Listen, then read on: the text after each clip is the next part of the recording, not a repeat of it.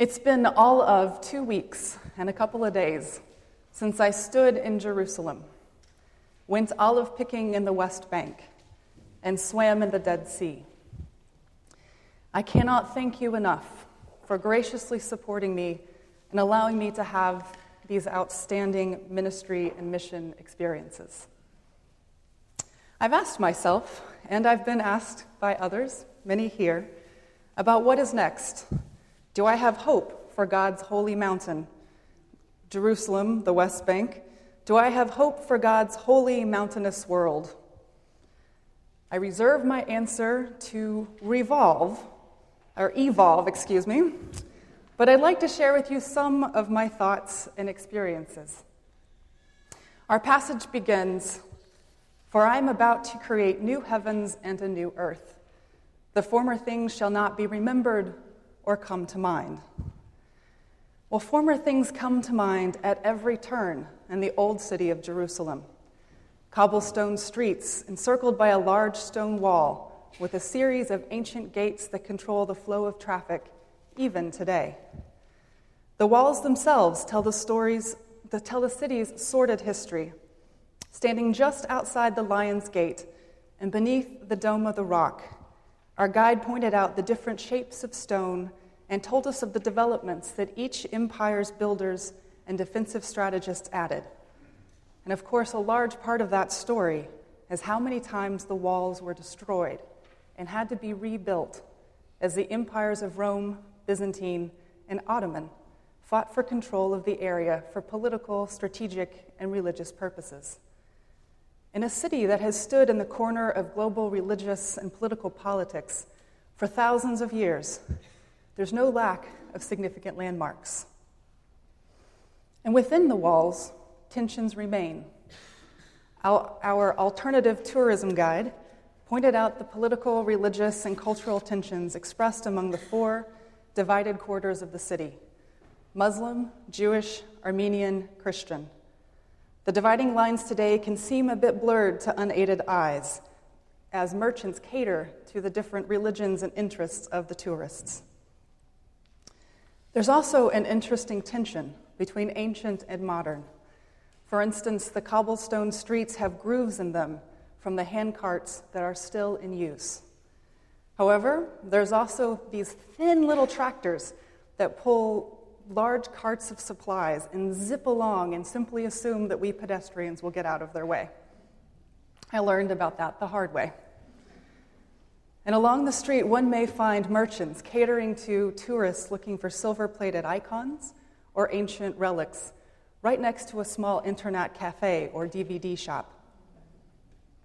Jerusalem seemed to me to be a microcosm for how humanity really has a difficult time living into God's vision. I did not notice lambs and lions living peaceably with each other so much as being just tolerant enough of one another. Perhaps that is unfair, given that my time was brief. And perhaps tolerance is a step in the right direction, especially given Jerusalem's tumultuous and violent history. And sometimes that violence has been between religions, and sometimes it's within them. Case in point, the Church of the Holy Sepulchre. A sepulchre is a tomb or small monument where someone is buried. In fact, in this little drawing, it is the church that is right here in the middle, top left. So if you haven't been there, that's what we're talking about. Everybody got it? Yeah. All right.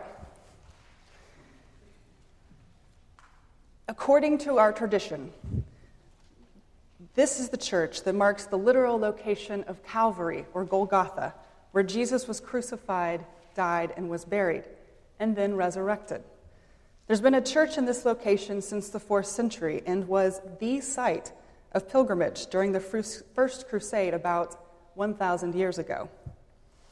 It is difficult for me to wrap my head around time spans as vast as the ones I'm referencing, but I hope you're starting to imagine with me how difficult it is to overstate the importance of this particular church as a holy site for pilgrims within our Christian tradition, both globally and historically. It was absolutely stunning and inspiring to be a pilgrim myself and witness the crowds of people who share our faith, if not our culture and our language. It is also an interesting place, this church, because in the midst of such a venerated location, there is a contentious history and continued battle for control over the space itself. 6 separate Christian denominations claim space within this one structure. The Latins, or Roman Catholics, Greek Orthodox, Armenian Orthodox, and to a lesser extent, the Syrian, Coptic, and Ethiopian Orthodox churches. Due to extreme rivalries, the keys of the church have been entrusted to a third party, a local Muslim family, who've been opening and closing the church on a daily basis for literally hundreds of years. An edict called the Status Quo was issued by the Ottoman Turkish Sultan in 1752 and reaffirmed again in the 1850s, and is still in force today. This Status Quo edict divided up the responsibilities in space within the church, although it did not do much to build the community of the church. This historic feud for custodianship is probably best left forgotten, as this morning's passage suggests. But alas, the hostility spills over into modern times. As one report reads, on a hot summer day in 2002, a Coptic monk moved his chair from its agreed-upon spot into the shade. This is interpreted as a hostile move by the Ethiopians, and 11 were hospitalized after the resulting fracas. Regrettably, neither the status quo nor 150 years of working side by side seems to have led to a new heaven within the confines of this church. Outside in the courtyard, people listen to our guides in numerous languages and take pictures of a wooden ladder on the church's facade. The ladder stands just beneath a second-story window where it's remained basically unmoved for over 150 years. The immovable ladder, as it is called, was written into the 1850s Status Quo Edict and cannot be moved from its ledge without agreement from all 6 churches. As you can imagine, it simply sits there and gathers dust, not moving, unused, occasionally replaced as needed due to rot. I felt challenged, frustrated, embarrassed, sad, and deeply disappointed in the people and leaders of our faith as I stood in the courtyard and gazed up at this ladder. If you've ever wondered what generations of fear and mistrust look like, Google this church. You can't miss the ladder in all of the photos. This simple wooden ladder stands out to me as a symbol of human fear and dysfunction, sin and folly. All of the brokenness that keeps us separated from one another and from God. Should it surprise me that this ladder is at the exact place where these same realities, this same human brokenness, crucified our Lord on a wooden cross 2,000 years ago? There's no body hanging on the ladder. Or is there? For there is nothing new under heaven. Ladders like this seem immovable sometimes, except for maybe if you are God. I certainly had thoughts of scaling the wall, taking issues into my own hand, and pulling the ladder down. Fortunate for me, after just a heartbeat of thinking about that, I realized how tall it was and let that idea go. Others have evidently had this same thought, but even if someone were to pull it down, would it truly hasten peace or ecumenical cooperation among the churches? Would a new reality, a new heaven and earth spring forth? Or would it add to the fuel of the chaotic fire of broken relationships already in place? Would it simply feed my ego's need to take control and do something, to fix them, and assuage my own fears?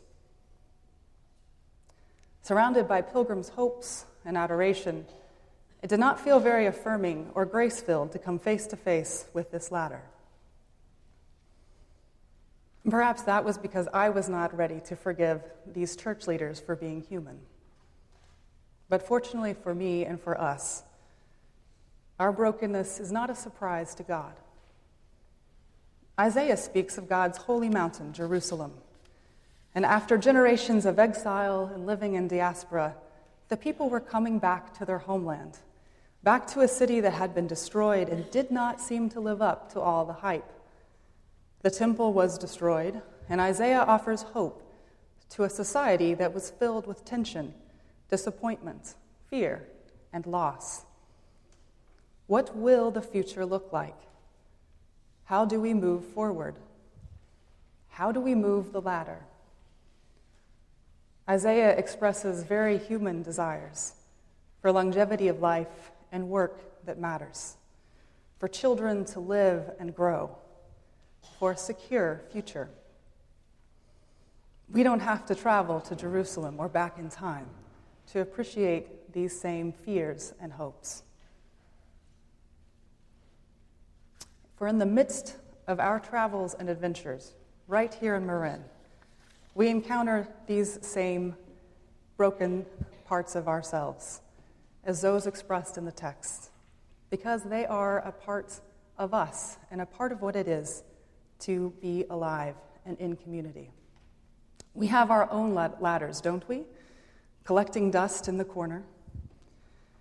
Isaiah's message from God is stunning in its simplicity and ability to transcend the ages and the ladders of our time. God desires us to be fulfilled.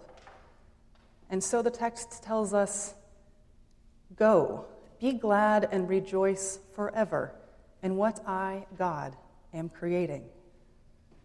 On God's holy mountain, there are no immovable ladders. With God, all things are possible. For God loves the people and loves Jerusalem. God loves these things and desires for the wolves to lie down with the lambs and the people to not toil in vain. These are God's desires, and God is working to bring them about, even today. And along with the brokenness, there are moments, relationships, and days when God's presence looms large and catches our attention, when the new heaven and a new earth seems to be right here in our midst. For instance, I hope you noticed on Friday that San Francisco declared itself Gotham City in order to honor a wish made by a 5-year-old boy who's in remission from cancer. He donned a Batman costume and called himself Bat-Kid and went off to battle the Riddler and the Penguin, who were causing havoc on the streets of downtown San Francisco, Gotham.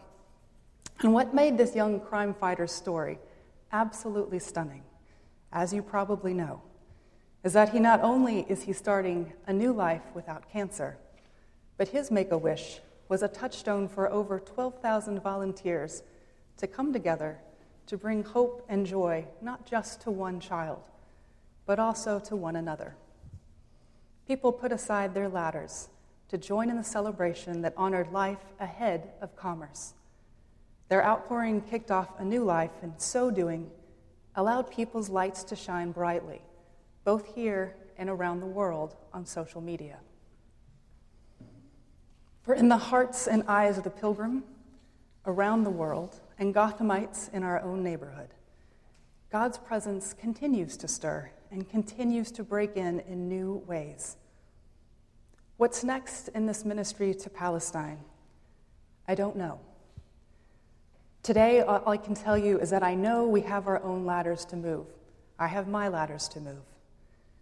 And as we let our lights shine and work on budging these ladders, we are participating in God's kingdom coming alive, bringing newness here on the earth. And that hope and realization is enough to keep me going. That is enough for me to practice, enough to pray for and live into, and to feed my spirit, and I hope yours as well. Amen.